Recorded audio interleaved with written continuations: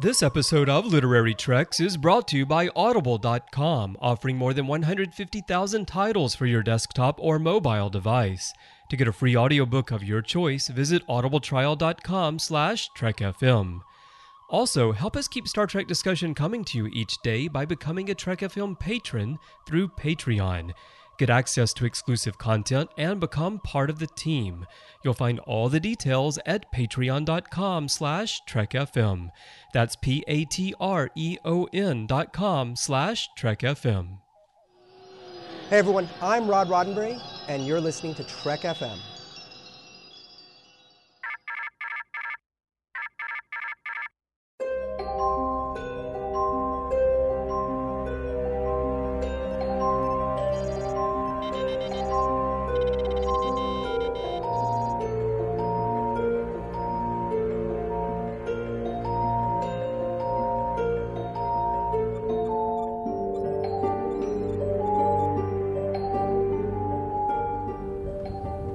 Are you taking all these books?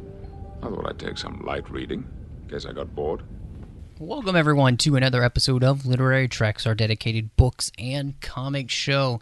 And I am your host, Matthew Rushing, and my other host, who's here every single week, is Dan Gunther. Dan, how are you doing? Hey, Matthew, doing pretty okay. How about yourself? You know, I would say that is par for the course for me as well. Pretty okay. Got a lot of things up in the air. My wife and I are actually going to be moving soon.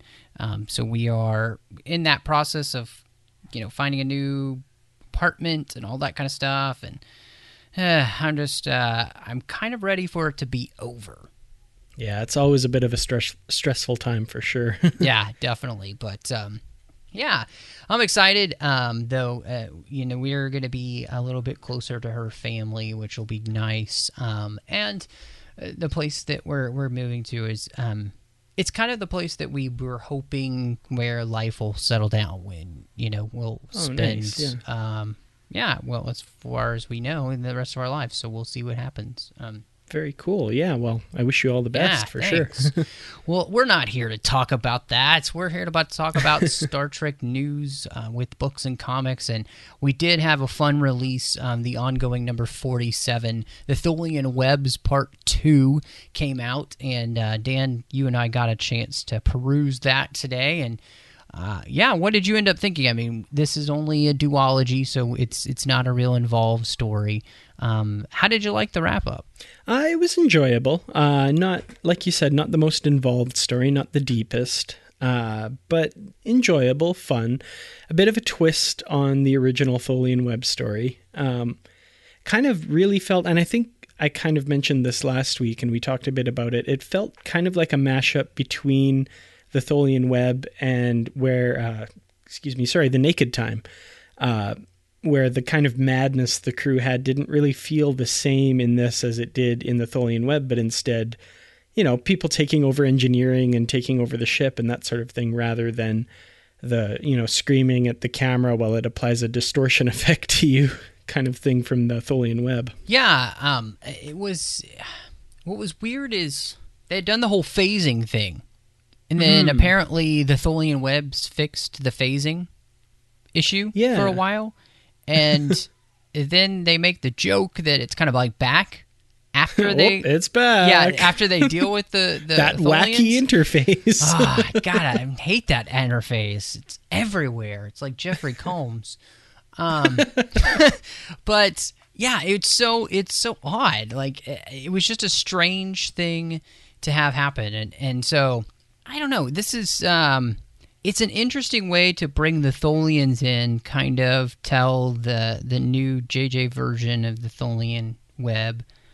And, at the same time, they, it seems very interesting to make the Tholians another enemy, with this very small interaction, So it's kind of, we accidentally crossed into their space. We didn't even know we were doing it, and then they wrap us in their webs, and now after we get out, they tell us we're their enemy. Like, okay, Yeah. I mean, it kind of fits in with how touchy we know the Tholians to be, but... They are very touchy. Just, I mean, always walking on eggshells around them. Man, can you imagine if, they had some sort of interaction with Archer and Porthos? Like, I mean, the Cardassians were bad enough, but good Lord. Yeah, that would... it would not have gone over well whatsoever. It would have been hard for Porthos to be around them, though, because, they live in such a heated environment. Mm-hmm. And I think Porthos would be automatically dead, so I guess it wouldn't have really mattered. Maybe they would have been offended by the carcass of the dog on the ground. I don't know. I mean, but knowing the Tholians, that's probably the case. Well, maybe there was some sort of little doggy-size environmental suit or something. A doggy-sized environmental suit. Is that also fit for Keenser, too? Oh, totally, yeah. Yeah. Oh, man, I actually really want to see Keenser in an environmental suit now. Yes, yeah, that would be really funny. Well, I think that's what kind of saves the whole comic for me is, spoilers, Keenser is the savior. Like, he's the one who saved the day, and him and Kirk working together, I thought was just... It was just a laugh-out-loud moment for me of him and Keenser fixing the problem together and making it work. And then, of course, the very end when Kirk is saying he wants to get to know Keenser better, and Keenser's not real talkative. So it's just an awkward silence. That was a perfect finishing page. I mean... the story, like we said, wasn't that deep. It wasn't that involved. And, I kind of came away from it going like, oh, okay, that was interesting. But then, yeah, that final page, that just last little bit of a joke before the end, that was great. Yeah, it was really nice. So, I think it's a fun wrap up. This was a kind of a lighter touch, with everything that happened here. It was nice to see that interaction with, Chris and I joked originally you could have a whole comic with just Keenser, and I would be interested to see them kind of utilize it a little bit more, and find unique ways to deal with some of the other characters on the Enterprise, kind of give us a taste of what life is like with the different alien species we see, not just in the original Trek, but the ones that they kind of invented for JJ Trek. So I think that's what comics can do the best, because you can just draw a character and worry about the makeup and all that. So I'd love to actually see more of that.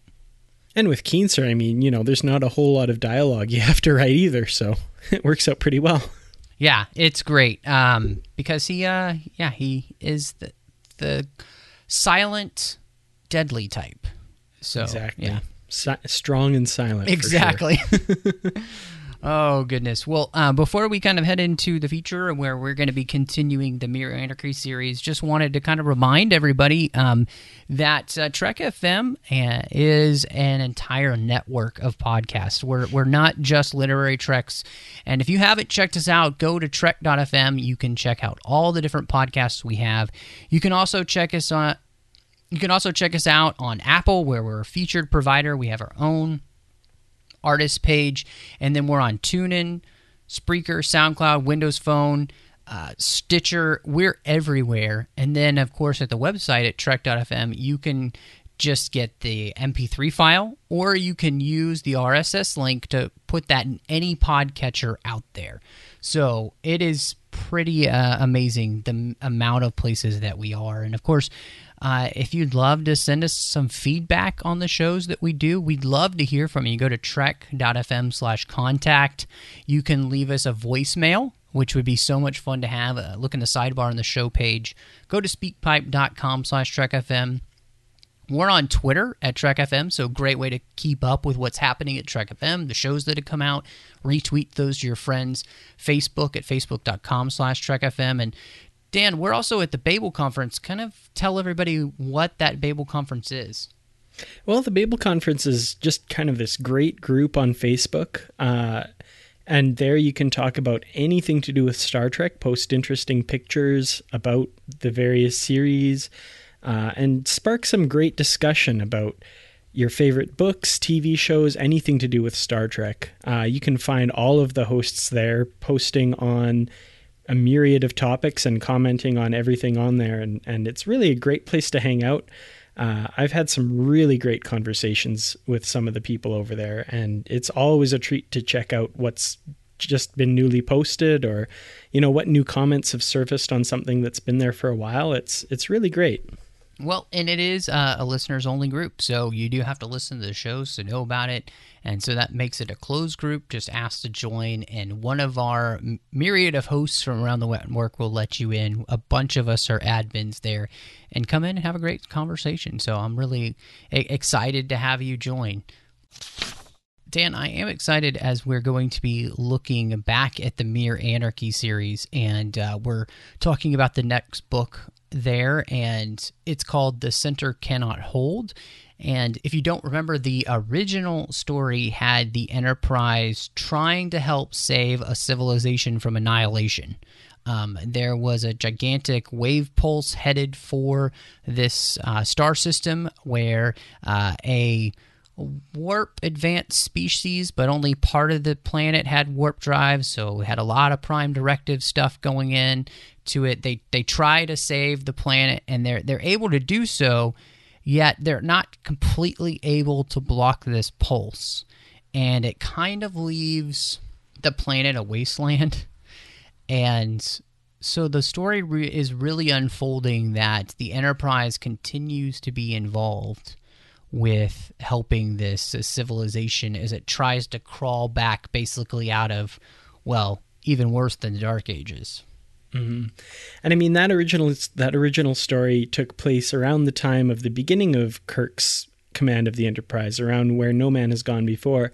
And this one picks up a few years later, kind of around season 2, I believe, of Star Trek, the original series. So right in the middle of Kirk's 5-year mission, in kind of that bright primary color uniform era that we all know and love. And the story is really good at illustrating kind of that next era of Kirk and his crew, and how they return to this planet and deal with what has happened and move forward in this story of helping this planet get back on their feet.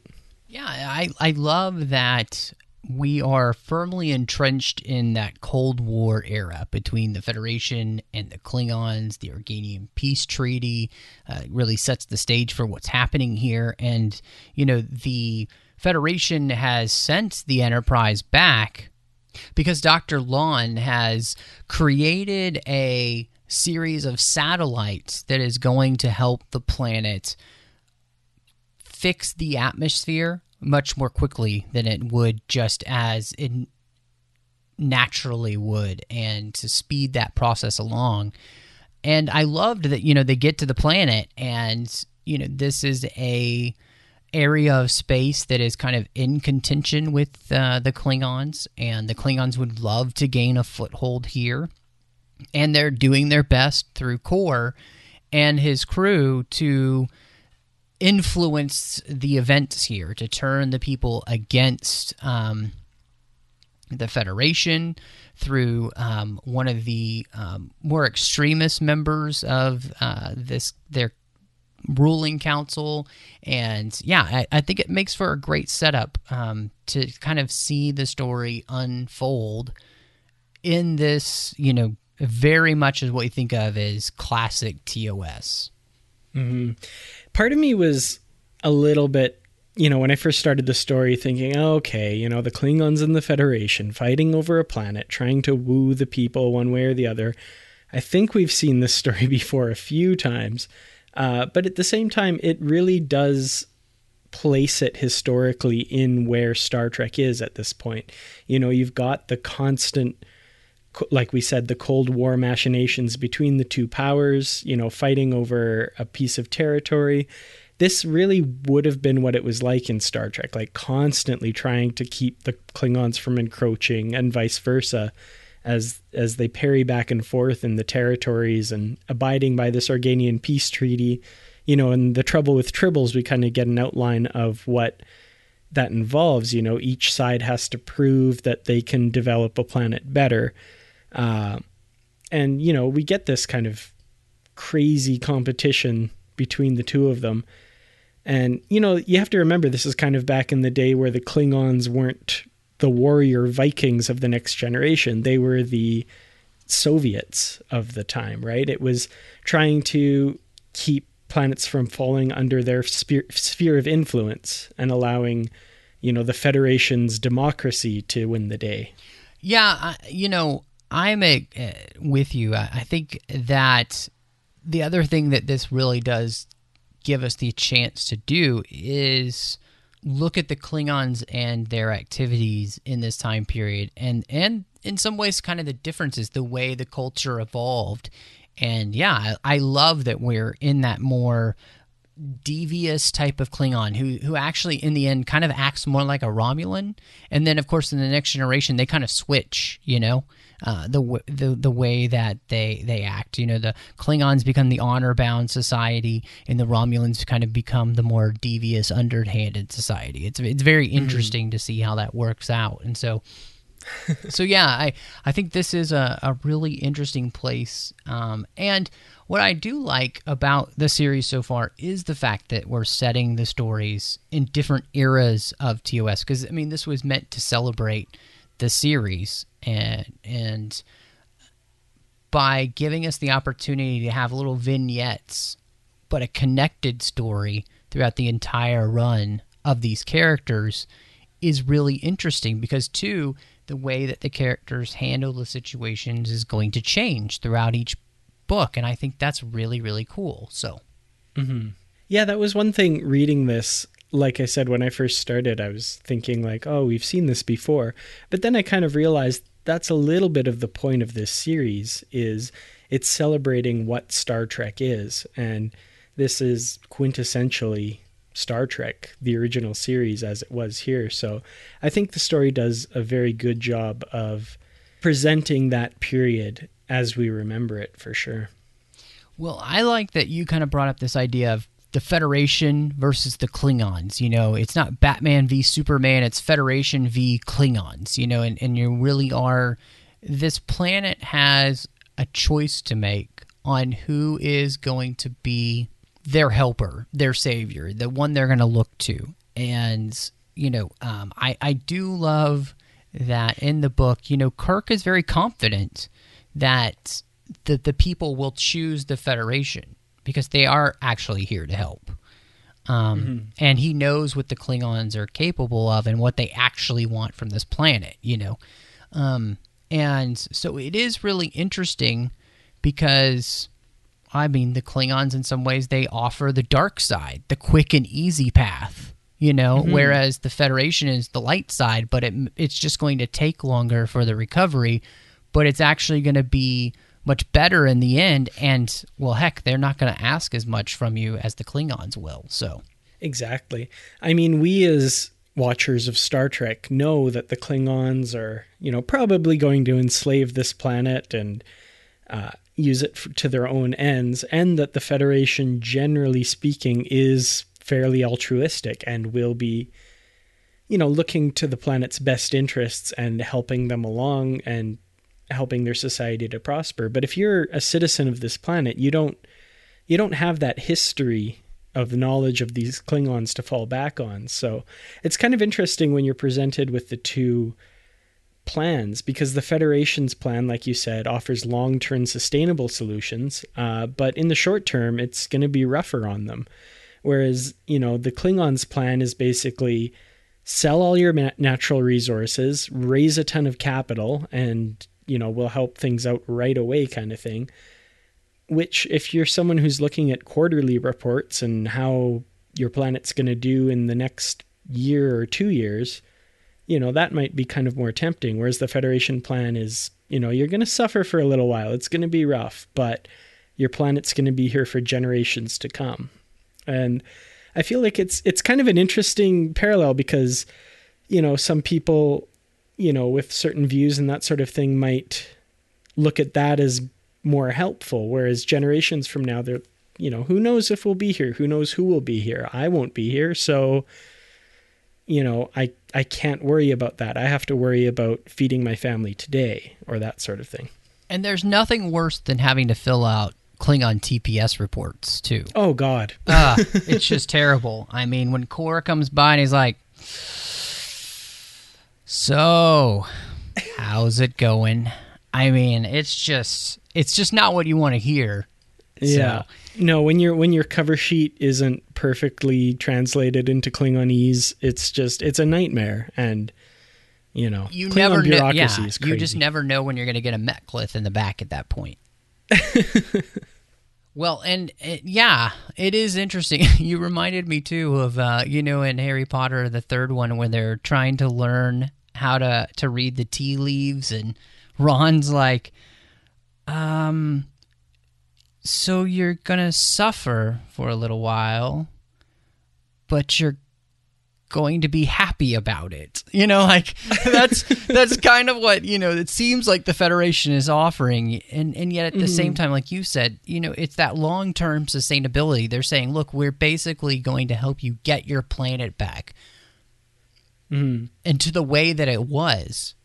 But this is going to take the long-term solution. We're playing the long game. And that's what's so interesting about this series, is that it is kind of a good way to respond to the idea that the Enterprise is always just on to the next mission and that they don't follow up on anything. We've had so many TOS books, I feel like, following up on episodes, and Kirk going back and revisiting his, decisions. Did I make the right decision? This one is not so much Kirk having to deal with did he make the right decision, but just this is what it's like to be a part of the interstellar neighborhood. You're taking care of your friends and neighbors, and the Federation is trying to be a good neighbor to these people. And I just think that's so interesting because, again, it's the long game. We're playing it out from the beginning of TOS all the way to the end of TOS, and that the Enterprise is involved in different parts of different missions throughout its entire run. They just don't keep hopping planets, and galaxies from one place to the next, I think that's a really nice thing to see, and that's one of the things I really enjoy just in general about this series so far. Absolutely. Yeah, I'm really enjoying that aspect as well, and I'm really excited to see where it goes in the future because, I'm thinking like at the end of Kirk's life, for example, he's telling Picard, as long as you can make a difference, that's what's most important. And I feel like in this story, that's what we're getting is in the long history of this planet dealing with this catastrophe and going through everything that they do. It's Kirk and the Enterprise that's really coming along and making a difference in the lives of these people. And, to see that concept kind of actually illustrated over a long period is going to be really fascinating because, like you say, it's something we've never really gotten in the episodic nature of the original series. We get them coming along, maybe freeing a people from its machine god and, repelling a Gorn attack or learning that, hey, we don't have to kill our enemies or whatever. But then they move on to the next mission and all of that's kind of lost or forgotten because next week something else strange has happened and they're off doing that. But this time we really get to see, each decision kind of built upon the one before it and in what way these people really did make a difference in the history of this planet. Yeah, it's nice to see too that each of the different characters gets to be invested in a different way, and the series has different characters on the covers too, and I liked, that this one was Chekhov and Sulu, and they actually had a specific storyline here of being sent on a mission together, and being a part of figuring out what the Klingons were up to. And so that's the other thing about this series is it's giving an opportunity for these different characters to shine throughout the series as well. And again, that's just a nice thing to see because in their own way, each one of these characters is going to be impacted by the story that happens here on Mystico in a different way. And we get the opportunity, again, like you said, to really play that out. And that's a really cool thing to see in TOS, where that's not something that we did a ton of. I mean, at least, as I say that, at least until the movies, I feel like. The movies is where the real growth of these characters came from. I mean, when you think about from the motion picture all the way to 6 and the way that each one of these characters, in a lot of ways, especially Kirk, Spock, and McCoy, really have their arcs. And that's, I feel like, really what we think of, except for maybe the Hallmark episode like The City on the Edge of Forever, you know. Right. It's really, in some ways, the film. So watching these characters work over the entire series is, in some ways, I think, helping us to dig deeper into the entire series and not just think of the touch points, you know, or the film era, at least for me. Right. Yeah, it really lets you kind of peel back the layers on these characters. And I think I've said this before, like in the original series, as great as it is, and I really love the original series, but the characters very much are more kind of archetypes rather than, you know, fully realized persons in and of themselves. Like you say, with a few exceptions along the way. But stories like this really make those characters come alive, and, you know, they get their own character arcs and character growth and that sort of thing. And yeah, it's really a welcome addition to the original series and those characters, for sure. Yeah, for sure. I completely agree with you. And what was interesting about this story, and it is very funny, actually, because the story became something I wasn't really expecting. And it's funny, too, because Chris and I on The Orb were talking about the Circle trilogy. We just started the first episode this week. And we were talking about the Lee Nallis legend and kind of the lie. And it's not really a lie because he doesn't tell it himself. But people make him into more than he was. And that exact same thing happens here in this story.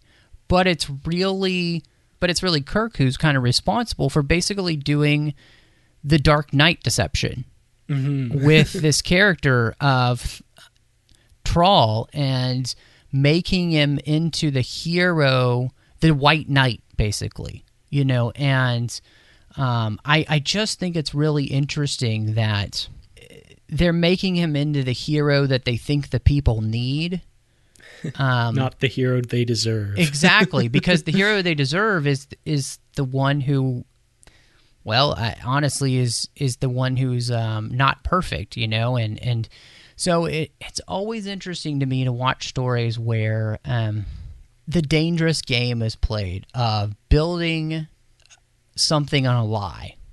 Mm-hmm. Because what happens when the lie gets found out? And of course, that's what the entire Dark Knight trilogy ends up being about, is the difference between living in a lie and living in the truth. And it just makes me wonder, you know, wouldn't the story be more powerful if Trawl was the more complex hero? Look, he was the guy who started this mess. He's also the guy who died to rectify his mistake. Mm-hmm. He saw the light by the end. And isn't the story of redemption more powerful than just the guy who was always the hero for most people? I mean, that's one of our greatest, you know, literary tropes, is the redemption story. Right, absolutely. Yeah, so many of our movies and books and stuff are built on that. And it really, it's an idea that really resonates, for sure. So that would have been a very powerful way to go with the story. I don't know. It really struck me as something very strange to have Star Trek do, you know. Yes, the planet needs heroes, but this planet also already has felt lied to before by the Federation and by its leaders. So wouldn't it be better to be creating, you know, a life built on truth? Right. Yeah, that's the thing, is like looking at it from the perspective of the average citizen of Mystico. You know, the Federation doesn't look that great here. Like, there's a lot of suspicion that they created the disaster in the first place. And I mean, not everyone believes that, and maybe not even a majority believe that, but it's definitely something that's out there, that they created this so that they would be reliant upon them. And, if they get found out with this other deception, like, it just would really inflame that whole belief and add to it. And yeah, that's definitely a really dangerous way to go. Yeah, what's interesting here is, the Federation, without them, this planet wouldn't be anything. It would be less than a wasteland. It would just be a smoking hulk full of probably not even corpses. People would have just been vaporized. And so it's interesting to watch them get blamed for this. And, I can understand in some ways why that kind of happens, because, people do lots of things when they're scared. But at the same time, I think it's pretty clear that they're here to help. Mm-hmm. And I think this story, too, especially with what gets played out with the Klingons, people can see that, But I also think that this, again, it plays back into why you don't tell the lie. Because you need people to know the truth even about themselves. Right. In that they're capable of going too far, of blaming the wrong people, of making the wrong choices, and all of that. And so, again, I think it does. It really creates a great story. Mm-hmm. And I mean, any goodwill that you've built, could be just completely wiped out by something like that, too. So, yeah, it's a really scary, dangerous game for sure. Well, Dan, how would you rate the Cinder Cannot Hold as just a story? Obviously, this is a more interconnected story, and it's a pretty short one. On my iPad, it's about 64 pages, so it's a very quick read. But yeah, how would you end up rating this part of Mere Anarchy? Well, Matthew, I really enjoyed it for the most part. Again, it's kind of. It's one of those middle stories that's a little hard. You can see the pieces they're setting up and the things that have kind of paid off already from the story before it. I think in and of itself, it's a very interesting story. It's a fun kind of exploration of the series paradigm at this point in Star Trek history. And it does some interesting things with the whole Federation versus Klingon ideals, basically. The story itself was a lot of fun. A few little issues here and there, and most of it had to do with, little things that just totally bugged the Star Trek nerd in me. I think at one point I highlighted it in the story. They referred to the shuttlecraft motor. And I was thinking, really, motor? I don't know. It just seemed just little things like that really don't matter, but brought me out of the story a little bit. But the story itself I really enjoyed, and I would probably have to give it 4 out of 5 Mestico repairing satellites. Oh, yeah. Yeah, I like that one. I'm with you. I think I actually really enjoyed rereading this story. I loved that it is a very quick story. It's something you can read, honestly, in less than an hour, probably, really. And maybe around an hour. But I love how much is jam-packed in it. It's like a whole... It feels like an episode, which is great. And there's a few things here and there, like you mentioned, but I really enjoyed, what happened in the episode, and I really like it. And so I think this is 4 out of 5 environmental suit missions. Yeah, this is a good story. It's a solid story, which is surprising. So I really, really do enjoy it. And I hope that everybody will continue to follow along with us. It's like we've been saying, it's a great series so far, and it really is just a quick read for a day, and you get a great Star Trek story. Well, Matthew, I really enjoyed that discussion on The Center Cannot Hold, and I really can't wait to see where this story goes next. I mean, we've got like the motion picture era, the movie era coming up, and even beyond that. So I'm really kind of excited to see where this story goes next and what lies in the future for Mestico. Yeah, I think this is going to be really, really cool to watch continue play out. And I kind of remember where the story goes a little bit. It's been so long since I have read the series that there are a few surprises here and there, which I'm really enjoying. So I'm glad to be able to get into that. And before we go, I'd like to say thank you to our associate producers, Will Wynn and Ken Tripp. These guys make this show possible each week because of their support of the network on Patreon. And as you all know, we are a listener-supported network, and without you guys, we just can't make this happen. So I hope you'll go over to patreon.com/TrekFM, and you can see how you can become part of the team. You can get the shows early, like my associate producers here do. You can get exclusive content, seats in the content development team, and so much more. Of course, we've been doing the Patreon roundtables as well. Will Wynn has been putting those together, and they're so much fun for the listeners to have the opportunity to basically record a show here on Trek FM and talk about Star Trek things. So I hope that you will check us out again at patreon.com/TrekFM. And then, of course, we also have the Goodreads group. Check that out over on Goodreads. You can see the link for that on the show page at trek.fm. You can see all the books that we've covered in the bookshelf. You can see all of the things that we're going to be reading that are coming up on the show. So check us out at Goodreads. Dan, I hope that people will want to interact with us on the Babel Conference about the stories here. And if they'd like to get in touch with you and talk more about this series, where can they do that? Well, Matthew, I'm on Twitter. My Twitter handle is @TrekLitReviews. I'm also on Facebook at facebook.com/TrekLitReviews. And all of that is because of my website, www.treklit.com, where I review Star Trek novels, both old and new. And of course, you can find me, like we said before, on the Babel Conference. I'm often there posting and commenting on all kinds of things. And Matthew, when you're not reviewing landing party protocols so you don't accidentally show your teeth, where can we find you? Well, you can find me on Twitter at MattRushing02. You can also find me on Instagram at NMRushing. You can find me on The Orb with Christopher Jones, where we're talking about Deep Space Nine exclusively.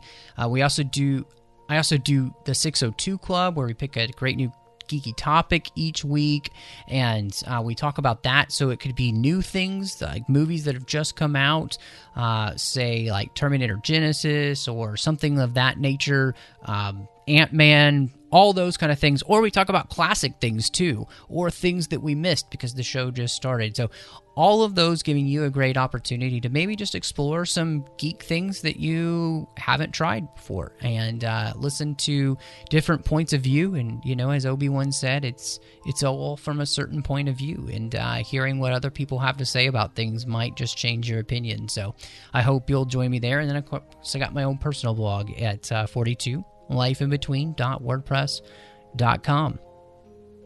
Well, thank you so much for joining us, and until next time, live long and read on. What do you call that, light reading? To each his own, number one.